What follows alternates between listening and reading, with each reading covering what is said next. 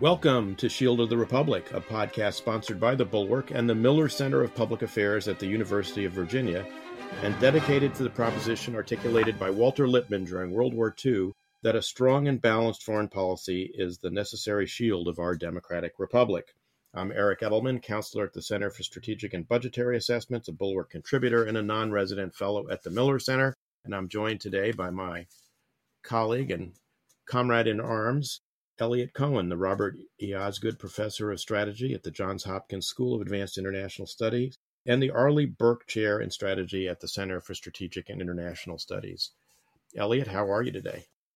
I'm doing just fine. I always look forward to our conversations, but particularly this one. You know, it's relatively rare that you read a book about a country that you think you know really well, and you find yourself learning new things and thinking new thoughts. And that's going to be our conversation today. So let's get started. It will indeed. Our guest today is Isabel Kershner, who's the New York Times correspondent in Jerusalem and the author of The Land of Hope and Fear, Israel's Battle for Its Inner Soul. Isabel, welcome to Shield of the Republic. Thanks so much. Thank you for having me. Let me kick us off if I can. I mean, Eliot and I actually talked a few weeks ago on the show a little bit about Israel and the struggle over judicial reform and the division and polarization that it's occasioned in Israeli society. But your book really does a phenomenal job of articulating and illuminating the many what social scientists would call cross-cutting cleavages of Israeli society, polarized politically between the right, I would say, and the center left, since the left has more or less collapsed in Israel, as it has in other parts of the developed world, like Western Europe. But also a division between what you call the first and second Israel, Israel of the founding generation, the Ashkenazim who built the initial state, and the Mizrahim who they brought in from the Middle East in the early years of the founding of the state. The divisions between secular Israelis and the ultra-Orthodox, the Haredim. Divisions between extreme ultra-nationalist Israelis settling in the West Bank, frequently illegally, and those who still hope for some kind of negotiated settlement with the Palestinian Arabs. The wave of Russian immigrants who in many ways helped kick off the high-tech boom in Israel that led it to win the sobriquet of Startup Nation. The airlift of Ethiopian Jews, which has now created all sorts of traumas about race in Israel, and the impact of all this on the one institution which had been the sort of melting pot of Israel, which is the army. And you touch on all of that, I think, brilliantly in the book. Could you explain for our listeners what you mean by the difference between the first and second Israel? Sure. This is a phrase that has been increasingly used here in recent years. And as you noted, in the big picture, it refers to the first Israel being the old elites, the Ashkenazi stock who came from Central and Eastern Europe and built the state, and their descendants. And then there's the Mizrahim from the Arab-speaking countries who came in the 1950s after the state had actually been established in 1948. But it doesn't only cut across those lines, because when you speak about first and second Israel, there's also a geographical element where you're talking about the wealthy, prosperous center of the country, the coastal plain, the metropolis of Tel Aviv, the centers of high-tech commerce, culture, and then the periphery, as it's called, the margins, the more remote parts of the country, which is in many cases where the Mizrahim were sent to when they came in the 1950s. Israel needed population and was very much welcoming the fact that these Mizrahim were coming here in waves and encouraged their immigration. But Israel also needed population in specific areas. And the areas where it really needed to settle were the border areas, the sparser populated areas in the Negev desert and in the far north. And this is often where people were sent when they came off the boats in the 1950s to tent camps, basically transit camps, where there was obviously no employment, little employment. Ben Gurion had to exhort some of the local kibbutzim to employ some of them. And these tent cities or transit camps developed into rather depressing development towns, which still today, there are huge gaps between these development towns in the more remote parts of the country and the standard of living in the center of the country. So we're talking about geographical first and second Israel. We're talking about socio-economic first and second Israel. You can obviously get second Israel living in a poor neighborhood in the middle of Tel Aviv as well. And it's not only Ashkenazi and Mizrahi, because as you had waves of other immigration coming in, whether from the former Soviet Union or from Ethiopia, often those people, those new immigrants who were coming later on, were also finding cheaper housing and being absorbed, as it were, in these more remote or poorer areas with less opportunities, and often finding it quite difficult to get out. Now, some people do object to this term, first and second Israel. And many Mizrahim will say to you, what are you talking about? I'm not second Israel. I am Israel. And, there's also this pushback now by younger, more educated generations of Mizrahim who are saying, our parents and our grandparents were wronged and were badly treated. But, we are absolutely not second-class citizens here. And there's a lot of truth to that. So this isn't a clean line, and it's often used by people who are advocating for some agenda or other. Some people find it offensive, but yeah, there is very much a sense that, we were in a peculiar situation here because what we've seen is huge demographic and generational change. And I think that's really what I try to show and unpack, if you will, in the book. And we're now in a situation where the so-called second Israel has basically been in power for much of the last 40 years, and yet still carries this underdog sentiment and mentality. So we do have a kind of changing of the guard and a changing of elites here, but somehow the old resentments and the old grudges have not only lived on, but in some cases become even more acute. And now we have new ones added on top of those. One of the things that I think is interesting and puzzling about this is by just about any metric, the degree of progress in Israel on a whole range of these social issues is phenomenal. You look at the intermarriage rate between Ashkenazim and Mizrahim, it's very high. If you look at another group that you talk about are Israeli Arabs, where there is still obviously a whole set of issues, but until I think 1966, Arab villages were under martial law.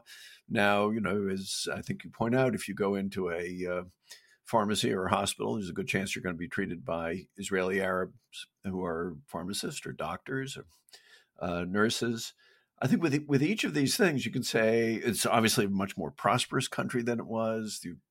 Obviously, the absorption of the displaced persons from Europe, which was another issue that the state faced at the very beginning, that's resolved. So why has it suddenly gotten so much worse? I mean, given the amount of, I think, undeniable progress in that society, why does it seem more riven than ever? Or is that an optical illusion of some sort?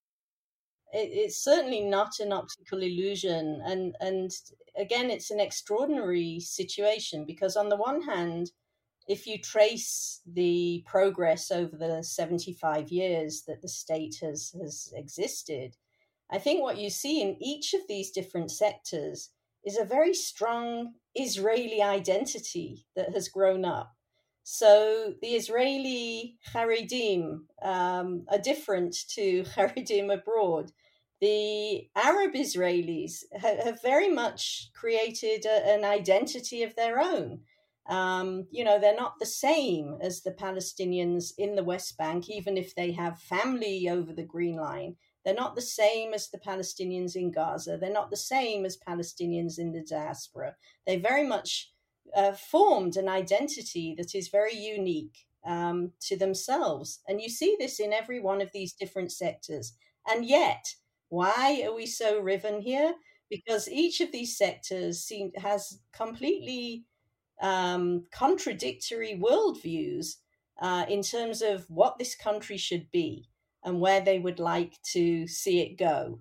So, you have the religious Zionists, for example, who are settling in the West Bank, some of whom, the most extreme of whom, are now in key positions in this governing coalition, who are messianic, and many of them would like to see, some of them are still what we call mamlahti, very stately, and ultimately believe in the Israeli government and democracy. But you have growing numbers there who would like to see some kind of biblical type Judea or theocracy.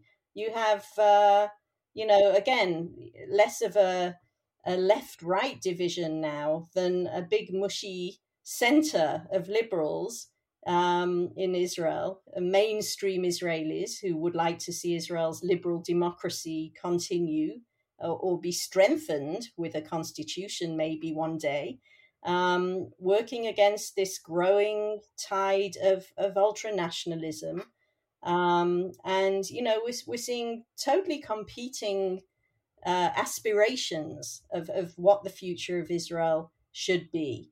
And this is all very dramatically coming into play right now since this new government came in at the end of last year with the judicial overhaul plan, which we can get to.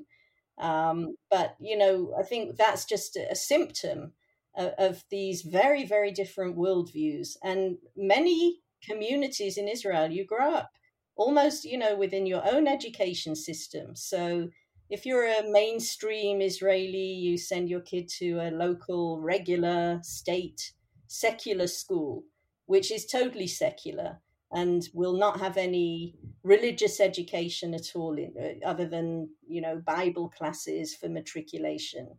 If you are a religious Zionist, you will send your child to a totally different school system, the state religious school system.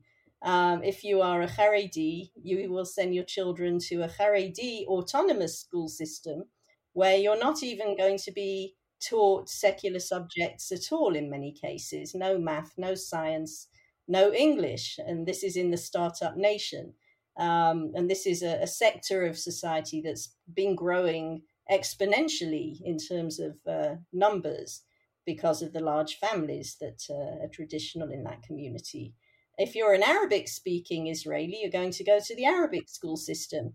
If you're a secular, you're living in a kind of bubble in a community in the West Bank where you're growing up with very little interaction with other Israelis until you get to be 18 and join the army. And so people are kind of creating and perpetuating these very separate worldviews from an early age, which, in adulthood just persist and grow even stronger. So help us understand your view of how that happened. There are two large explanations that occur to me. One, which I think you allude to in the book, is that there are things in the founding of the State of Israel and in the early years. One of the most notorious is the decision to exempt young students at the Haredi yeshivot from military service. when there was a tiny number of them. But you can argue other sorts of decisions that were made in those early years, which are only bearing their fruit now. The other is that in some ways this is a more general Western phenomenon of identity politics taking over, and in that respect, Israel is not exceptional. It's there's a variant of this in the United States. There are variants of this in France and in other countries, and so in that respect, is Israel just subject to whatever every other advanced society is subject to?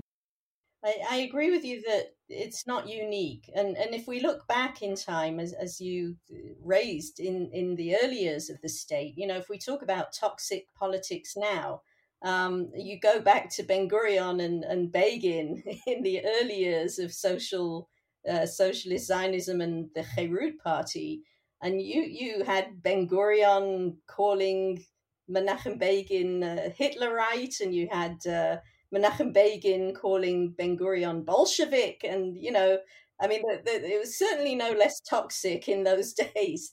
And of course, at the very early months of the state, you had the two main bodies that had been the main undergrounds pre-state almost coming to a civil war over the Altalena arms ship. There've been dramatic differences here in the past, and rifts and arguments. I think, and again, now we come to today, I think you're right. Yes, it's not unique. Identity politics and populism, we're seeing this all over now. But I think Israel is more vulnerable than many other countries. If you take Israel compared to the United States, Israel is 75 years old. It's in a rather hostile environment still, despite the fact it has peace treaties with some of its neighbors. It operates as a kind of island. And it has, if we look at the system here, a democracy that is vibrant, dynamic, very much alive and kicking right now, but very vulnerable again because of the system. We have no constitution. Because of all these divisions that we're talking about, Israel has not ever been able to form any formal constitution. We have one house of parliament. We have the government, which essentially controls that house of parliament by one seat, a one-seat majority. And then we have a figurehead president who's a ceremonial role. And the only check on government power as a result here is the Supreme Court. So it's a kind of vulnerable system, and not many checks and balances, and a very fractious population, which has been shifting tremendously in terms of demographics. So if we go back to the fact that, yes, Ben Gurion exempted 400 yeshiva students from army service, and, because studying Torah was their profession as such, he never imagined that 400 would turn into tens of thousands. Ben Gurion's notion was that the Haredim would kind of see the light and modernize and become more secular once they saw, how beneficial it was for Israel to have to be a sovereign Jewish state. I don't think he ever imagined it would get to this situation that we're in today, where 1 in 4 Israeli children born today are born into Haredi families. And the economists and statistics experts are telling us that by 2050, if trends continue as they are now, that statistic will double. So the implications are huge. But I don't think that at the beginning anyone envisioned that that's where it would lead to. What we're seeing here is a revolution of rising expectations that have been thwarted in some cases, driven by some of the demographic, but also some economic factors that you discuss in the book, which is to say, you talked about the fact that the so-called Second Israel has, in fact, sort of been in charge since the political revolution of 1977, when Likud came to power under Begin after 30 years, essentially, of labor domination. Your book also describes quite vividly the sort of decline of the kibbutzim and of the sort of initial social democratic, labor Zionism that drove the first 30 years of the state. Begin, among other things, of course, liberalized the economy and opened it up to free enterprise and enormous growth now. Demographically, I mean, when I first went to Israel in the late 70s, the population was just somewhat north of 3 million. I was astonished to discover, reading your book, that it's now north of 10 million, which puts it sort of right in the area of Greece.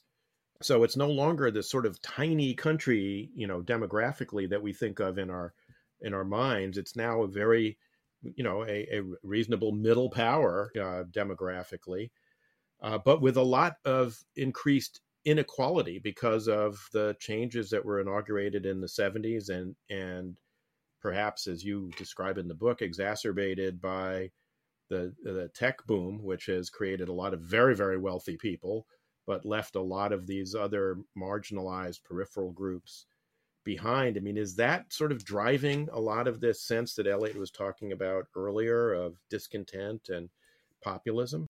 Look, there are very wide gaps here between rich and poor. But if you look at the statistics a bit more closely, every year the government comes out with poverty statistics. And when you look at the poorest areas of the country and the poorest sections of the population, in many, many cases, you're looking, for years and years, this has been the case, you're looking at the Haredi population and the Arab Israeli population. And part of, or largely the reason for that is 50% of Haredi men of working age do not work because of a system of social benefits that have allowed them to remain in Torah study in the yeshivas or the kollels for married men forever. And, somehow they get by. A majority of the Haredi women work, but many of them work in very low paid jobs within the community, as, whether it's as carers or kindergarten teachers or assistants, but, rarely in more high paying careers. And then in the Arab sector, which is a fifth of the population, many of the women traditionally have not gone to work. So these are the areas of the country where you see most of the poverty figures. But that, I don't think, is what is driving the turmoil, the huge turmoil we're seeing today. It's not really economic. It's really about lifestyle and the vision for the future of this country. And you see all sorts of Israelis out on the streets now protesting, but the people you don't see out, either for or against the judicial reform, are the Arab Israelis to a large extent, or the Haredim, for their own reasons, which I can go into. So I don't think it's really that rich-poor gap that is driving this. I really, really do believe it is ideal-based, value-based. It's about the character of the country and the future and the nature of Israeli democracy and freedoms. I'd like to pick up on that. I think not all of our listeners may know that, the nominal dispute is about the Supreme Court, which I think it's fair to say a lot of people across the political spectrum think needs to be reformed somehow. I mean, the current Israeli system, as I understand it, is the judges pick other judges, which is a bit odd. And particularly the Supreme Court's really invention and then use of a standard of reasonableness, quote unquote, in striking down laws is something, again, which would kind of seem a bit odd to Americans with their constitutional system. But I think it's also fair to say that I think for a lot of Israelis, this is sort of a stalking horse for much larger issues. And of course, there's also a view that this is just the first step, that there are other things coming down the pike in terms of packages of legislation that'll be coming out, and there are, that'll come out of the dominant coalition. So I wonder if you could just unpack the current crisis a bit, because I think for some Americans paying attention to this, they say, well, the idea that judges can strike down laws on the basis of reasonableness, that sounds crazy to me. And the idea that politicians have no role in picking judges, that also seems crazy to me. Why are so many people getting upset? And I will just add, I have lots of Israeli friends, including very senior military and intelligence people. And they are out on the streets, and they are really deeply emotionally engaged in this. So perhaps you could just help people understand all that. I will try. I mean, every Israeli, and I'm talking even about 8-year-old children at this point, have become constitutional experts of sorts, trying to figure out what the heck is going on here. And you hear children being interviewed at the protests who speak very fluently about checks and balances on power, and it's really quite phenomenal. But just to begin to unpack it, first of all, judges here don't select other judges.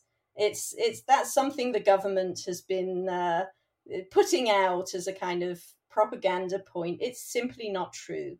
There is a judicial selection committee that has been in place in the same format since 1953, and it includes members of the judiciary, through the president of the Supreme Court, and and another 2 Supreme Court justices.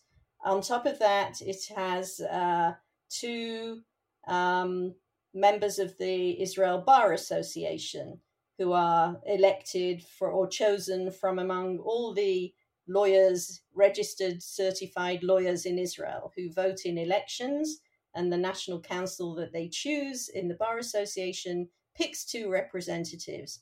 On top of that, you have the Justice Minister, who is actually the head of the Judicial Selection Committee, another minister from the governing coalition, and 2 members of the parliament, the Knesset, who are customarily one from the government side and one from the opposition. But that's not even anchored in law. So actually, you could end up with 2 coalition representatives along with the 2 ministers. And in order to choose a Supreme Court justice on that committee, you need a majority of 7 out of 9. And what that means is that the judges and the judiciary, the legal professionals, don't have a veto power. They have to come to agreements and deals.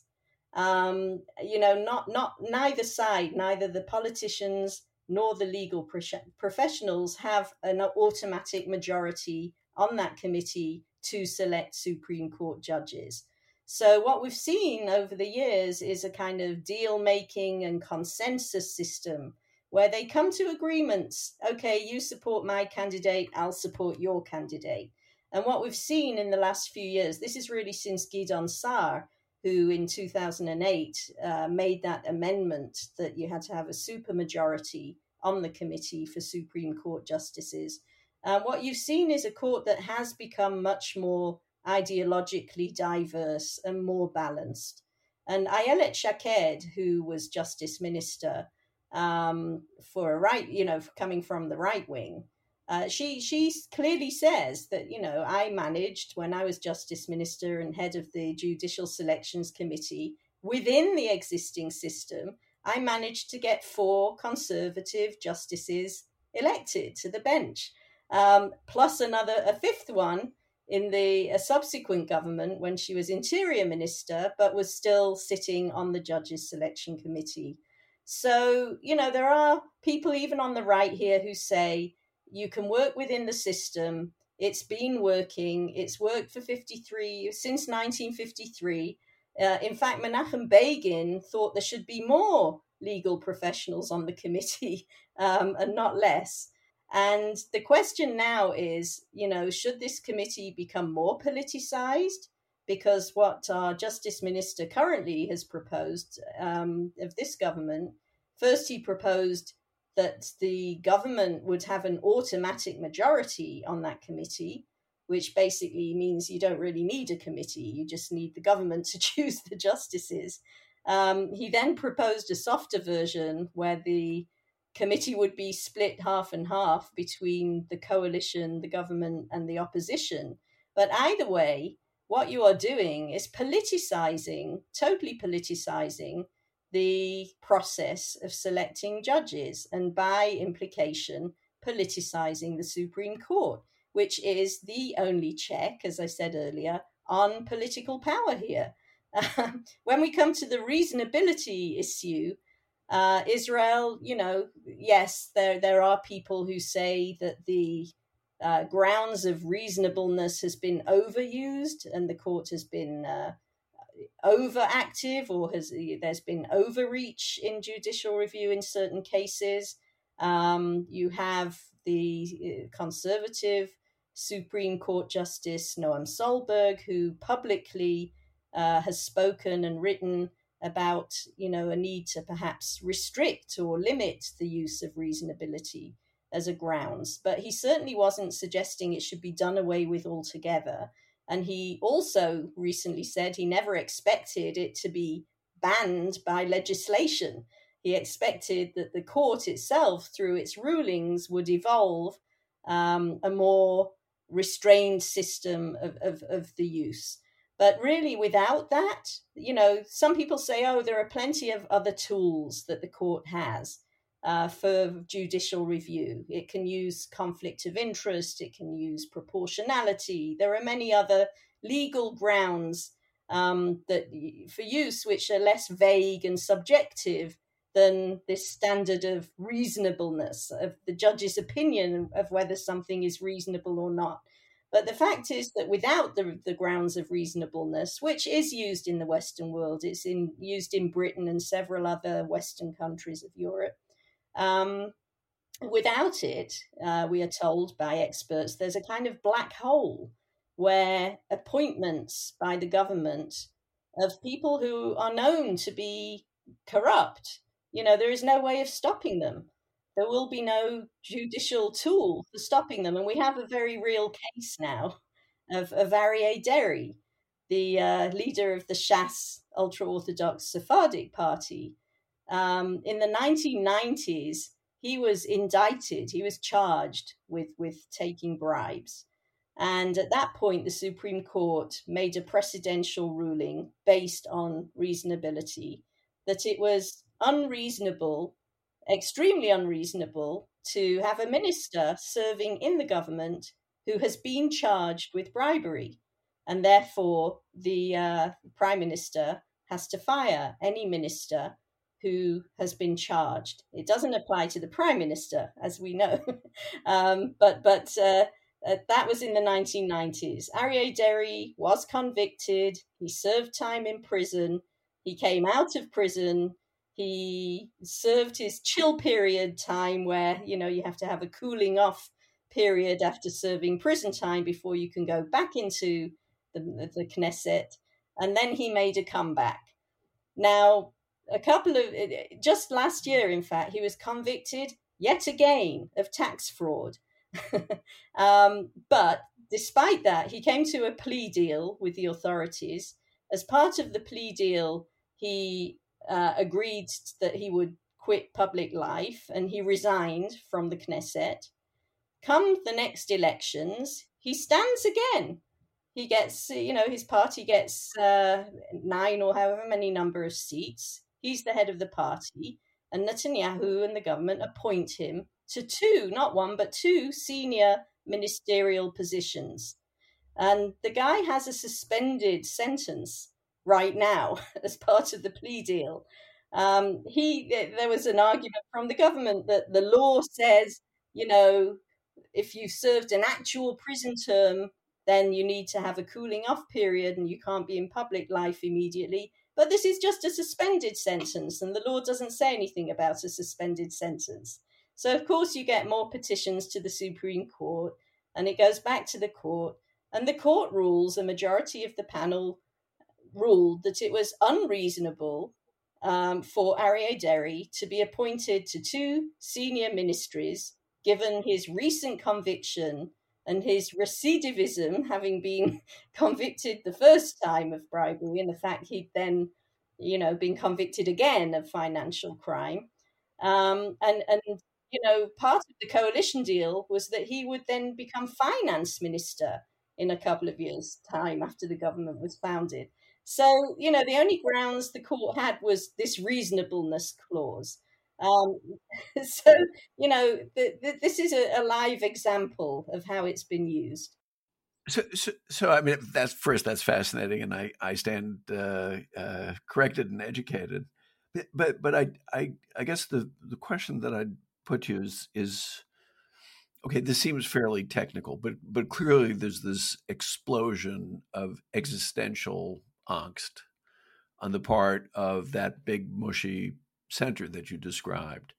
And I was wondering if you could just describe for us, okay, what is the kind of the deep underlying motivation? I mean, when I'm, again, just talking to friends, it's that, the state that they knew could be lost, that the kind of liberal democracy that they've lived under could be lost.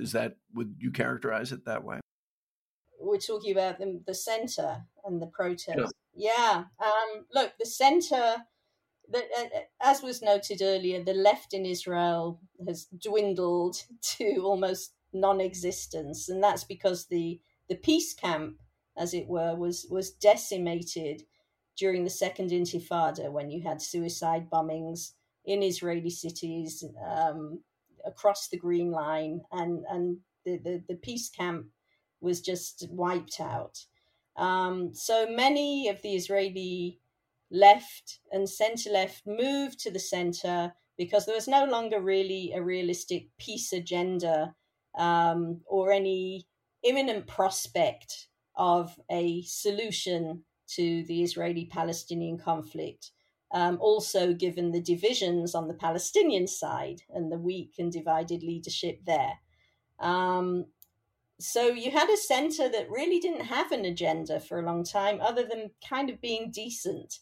There was this notion that, we just want a decent Israel, a stately kind of government, and let's not try to take sharp positions on anything in order to not frighten off any voters. So it was a large centre without much of an agenda. But what we've seen now in the last few months, since this judicial overhaul was announced, and it came as a big surprise, by the way, to most of the voters in Israel, the centre now totally has an agenda, which is defending liberal democracy, defending the independence and prestige of the Supreme Court. And fighting against religious coercion, fighting against any kind of limitation of rights for minorities in Israel. And this is what we're seeing really playing out now between the government and the opposition and the protesters who are out on the streets. Isabel, how much of this is being driven, at least in part, by the Prime Minister's own legal entanglements? I mean, he's been, it seems, almost perpetually under investigation for more than a decade, and is under investigation now. Clearly, some of this effort at restructuring the judiciary would have some impact on his own situation, but it's a little hard from here to parse how much of it is driven by that and how much of it is by this wider struggle that you've described. Yeah, it's very hard to pass from here too. I mean, nobody can really get inside Netanyahu's head.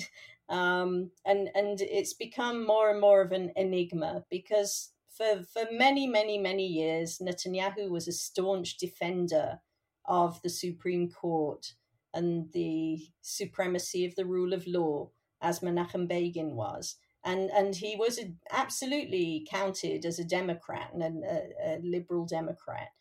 And a pragmatist. And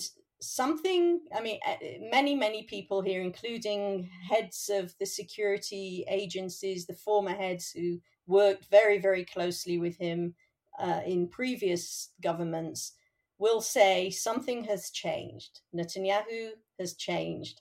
And most people will trace that change to 2019. Like, as you said, he was investigated for years. In 2019, he was actually charged on 3 counts in 3 separate but interlocking cases of graft.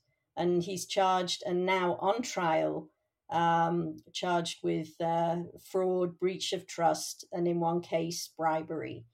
And since then, his reaction to that was to begin to attack the pillars of Israeli law enforcement. So it began with attacks on the police, when it was the police doing the investigating, and the state attorney's office and the prosecution, and then the attorney general, when the attorney general, who was his appointment, and a conservative, kippah-wearing, God-fearing man, Mandelblit, he started attacking the attorney general after the attorney general approved his indictment.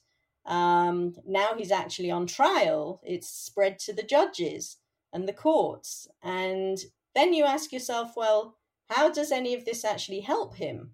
And that is a puzzling question, because in the past we've heard about initiatives to legislate laws in the Knesset that might help, like introducing laws that would not, bar a prime minister from being charged while in office, for example, although that couldn't now apply to him retroactively because he's already on trial. So you ask, how could it help him? Well, first of all, it's been clear after Netanyahu really dragged the country through 5 elections within the space of under 4 years. It was clear that he was determined to fight this corruption case from the prime minister's office. And despite the fact that there was one inconclusive election after the next, he just insisted on remaining at the head of the Likud party and running again and again and again, until finally he managed this time to put together a coalition that gave him a majority, together with these far-right parties and the ultra-Orthodox Haredi parties. How can it help him? It was not really very clear, other than a general notion that if the judges are more sympathetic, over time you get to more sympathetic judges in the Supreme Court, then should he be convicted and it comes to an appeal, then maybe he'll get more of an ear there. But now we're seeing other possibilities, because and if you look at the pattern of the priorities of this judicial reform, what's the first law that was actually passed and enacted? It was to do away with the grounds of reasonability as a grounds for the court striking down government decisions or appointments, or for the government firing officials. So now we're in a situation, after the reasonability grounds has been cancelled by the by the Knesset, we're in a situation where if the government wanted to fire the Attorney General, it could, and the Supreme Court would not be able to do anything about it. And then potentially the government could bring in a more sympathetic Attorney General who would say, you know what, we're looking at this case, it's not going anywhere, it seems to be flimsy, we're going to put it all on hold and re-examine all the materials indefinitely and basically shut down the trial. That's just one scenario I'm giving you of how this judicial overhaul or reform could actually practically be used to extricate the Prime Minister from his legal troubles. He absolutely denies that he has any such intention. He denies all wrongdoing. But we're seeing blocks being put in place that potentially could be used in that way.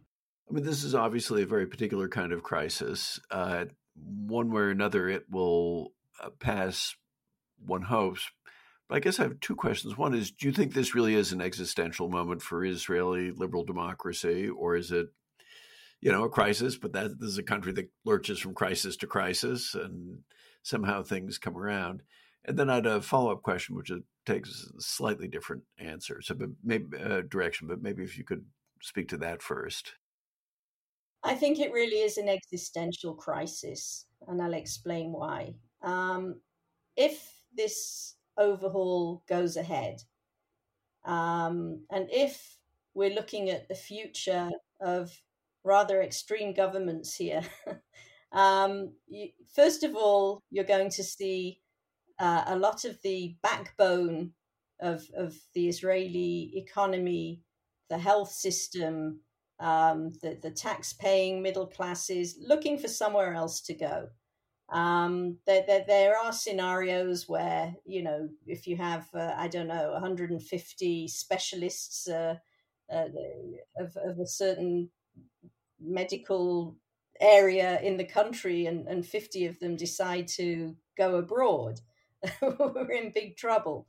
We're looking at a military that is facing incredible challenges in a way it never has done before, with all this political discourse having seeped now into the ranks, and we're seeing reservists saying, declaring that our contract with the country's been broken. This is not the kind of country we are willing to continue to volunteer to sacrifice ourselves for. This is not what we signed up for. We're seeing money, high tech, investments going down and money going out. We're seeing a general breakdown or unraveling of many of the bases of the ethos of being Israeli. And I think now we're looking at a potential constitutional crisis. And I say that in a country that has no constitution, because what we do have are basic laws, which the Supreme Court imbued with a sort of quasi-constitutional status. And one of those, is the new government's law to abolish the grounds of reasonability. We now have a case, we have petitions to the Supreme Court to overturn that basic law. And the Supreme Court says, yes, we do have the authority to overturn basic laws, although it has never been done before. And the government is saying, no, you don't. And we're looking at an imminent, serious clash between the government and the courts, where if the court does strike down that law, then the government has to decide whether it's going to obey the court or not. If the government decides not to, you have the opposition saying it will be an illegal government. You're going to have an army and a Mossad and a internal Shin Bet security agency, etc., that has to decide who it's going to listen to or take orders from. Is it who has the final say? Is it the government or the court? And we're looking at what many Israelis are fearing will turn into a civil war. This was unimaginable a year ago. We just weren't anywhere near there. But I think if you look at the book, for example, you see the seeds of this growing up, and you see that this has been building up for years. And, I think what we're seeing now is an accelerated outburst of a crisis, the likes of which, I've been here more than 30 years. I mean, nobody really remembers anything like this before. So one, kind of follow-on question. I think one of the most disturbing aspects of this, to me at least, and I don't think I'm a particularly dovish guy, but, you see on the Israeli right, and represented by people like Itamar Ben-Gvir or Bezalel Smotrich, attitudes and views which frankly have a bit of a fascist feel to them. They're violent, they're racist, and sanctioning, awful breaches of law and stuff like that. And that's I mean, there are a number of parts of this crisis that I find very disturbing, but that's one of the most disturbing of all. And I was wondering if you could just speak to that. Do you think that you mentioned, some of the people in the West Bank, it's just, you can get a cheaper apartment.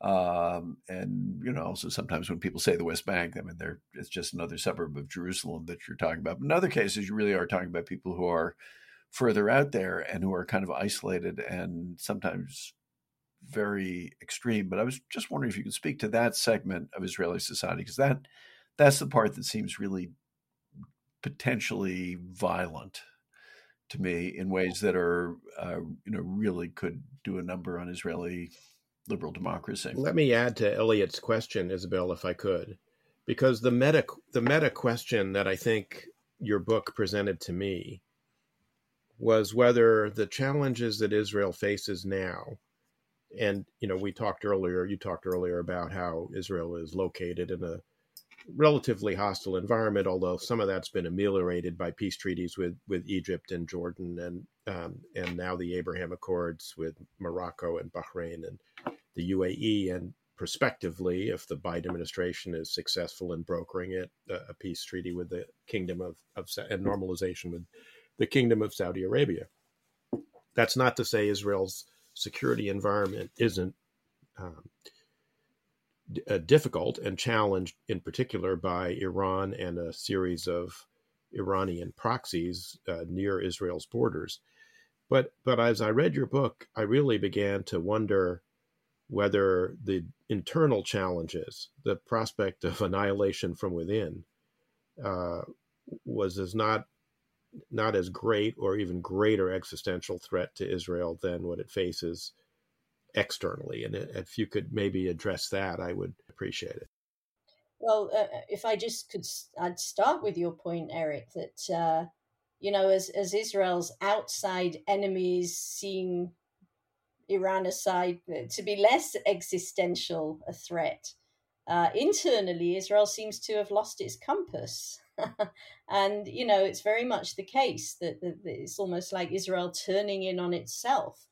And that is why, we're seeing, I think, because we're not united against an outside enemy, we're not fighting those wars of 73, of possible annihilation. Maybe ironically, it's kind of the luxury of not doing that has allowed this situation to grow up. But I think it's more about the demographics and the generational change. So what's interesting to me is that for many years, even in the last decade, I would say, Israeli sociologists and economists have been very, very focused on the exponential growth of the Haredi community, looking at the demographic growth and the fact that so many of the men of workforce age are not working and are not in the labor force, and what are the implications, and are not serving in the military, and what are the implications for all of that down the road, which obviously are very worrying for the economy, for national security, for national social cohesion in a country where, purportedly there's meant to be universal draft and sort of equality in terms of rights and obligations. But below the surface, what we've actually maybe not had our eye on enough is the growing power of the religious Zionist movement and the nationalist forces in Israel, who have been slowly but very methodically moving into the main power centers of society. So we're talking about the media and the military, making a very concerted effort to have more of a role in Israel mainstream society. And unlike the Haredim, who are more focused on their own interests, as long as they get the budgets for their own communal needs, and for their own school system, and they're kind of more or less happy. But the religious Zionist movement wants to change Israel. and they want to annex the West Bank, and they want, a different kind of Israel with a different future. And I think what we've seen is this slowly growing up very methodically over the years, whether it's within the yeshivas in the West Bank, that where there are pre-army academies, or yeshivas where religious soldiers, combine army service with Torah study.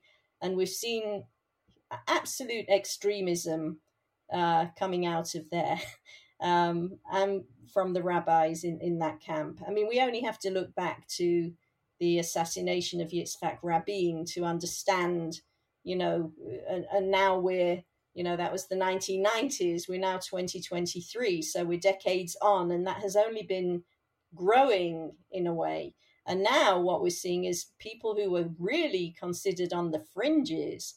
Itamar Ben-Gvir was considered, a thuggish provocateur until a year ago. He was a target of the police, and now he's the minister supervising the police. So we've seen, because of this desperation of Netanyahu to put together a government and to maximize every right-wing vote, he brought together the Religious Zionism Party to run on a joint slate with Itamar Ben-Gvir's Jewish Power, just to make sure that they were going to optimize their chances electorally. As soon as they got into the government, they split back into their own parties. But we now have these political fringes in the center of power. Let me ask one last question, and we've gone over a little bit, but that's because this is just so interesting. Are you an optimist or a pessimist? I think I'm neither. I think I'm a very sober person who still has some hope. I'm not sure what I would be optimistic about at this point, but I'm still kind of hopeful that this country certainly does have a future, and I'll tell you why. Just anecdotally, I begin my book in a small moshav in the Arava Desert, which was founded by the sort of hardy, salt of the earth pioneers in the 1950s, when even the government at the time said there's no chance for agriculture or viable settlement down there. These people did go down there. They did eventually get Ben-Gurion to sign off on settlement there. They not only did manage to tease vegetables out of the sand, but the Arava became an absolute breadbasket for Israeli agricultural export over the years. Those people from the old Labour Zionist left are feeling alienated. When I was down there for my book, they were feeling very, very alienated from the rest of the country, which had shifted rightward, and they did not see much future for themselves. Now, I went back there to take my book to the family in chapter 1 because they had been so generous in tolerating my repeated visits.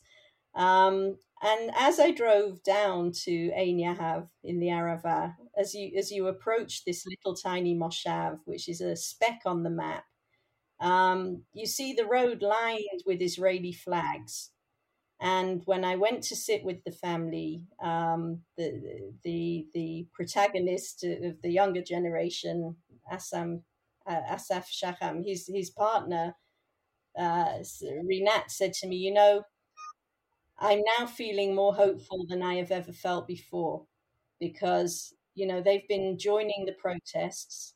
And she said the vibrancy and the vitality of the pushback against the extremism of this government has encouraged even her and even this family. Now, you just have to be out on the streets to feel, whichever side you're on here, It doesn't, I'm not taking a side here. I'm not saying, whichever side of this huge argument you're on, you have engaged Israelis who care so much. They're so passionate about the future of this country. They're both holding the Israeli flag, okay? Whether it's a pro-reform or anti-reform, they're a sea of Israeli flags. This has become the symbol of both camps. I was speaking to a Polish journalist not long ago who told me when they had the pro-democracy protests in Poland, the protesters were embarrassed to carry the Polish flag and they carried the European Union flag instead. Here we have a population that cares. And I have to believe, I think you have to create the hope. And I have to believe that that is the recipe for the fact that this country absolutely has a future, that eventually these fundamental issues will be sorted out in some way or other. Many people are seeing this as a potentially constitutional moment where, at some point, perhaps not with this government, but at some point, finally, the outcome will be a stronger democracy where there is some kind of attempt to reach consensus on some of the fundamentals of life and politics here. And I think, I like to put myself on that side of hope. On that atypically optimistic note, I have to bring this episode of Shield of the Republic to a close. Our guest has been Isabel Kershner, the author of The Land of Hope and Fear, Israel's Battle for Its Inner Soul. If you want to understand the context of in which Israel's constitutional crisis is playing out, it's absolutely essential reading. Isabel, thank you so much for joining us today. Thank you. That was terrific. Thank you. Thank you. We'll be back next week with friend of Shield of the Republic, Peter Feaver, to discuss his book, Thanks for Your Service, about American civil-military relations and attitudes towards the military in American society. So please join us then. If you enjoyed this episode of Shield of the Republic, please leave us a review on Spotify or Apple Podcasts or wherever you get your podcasts.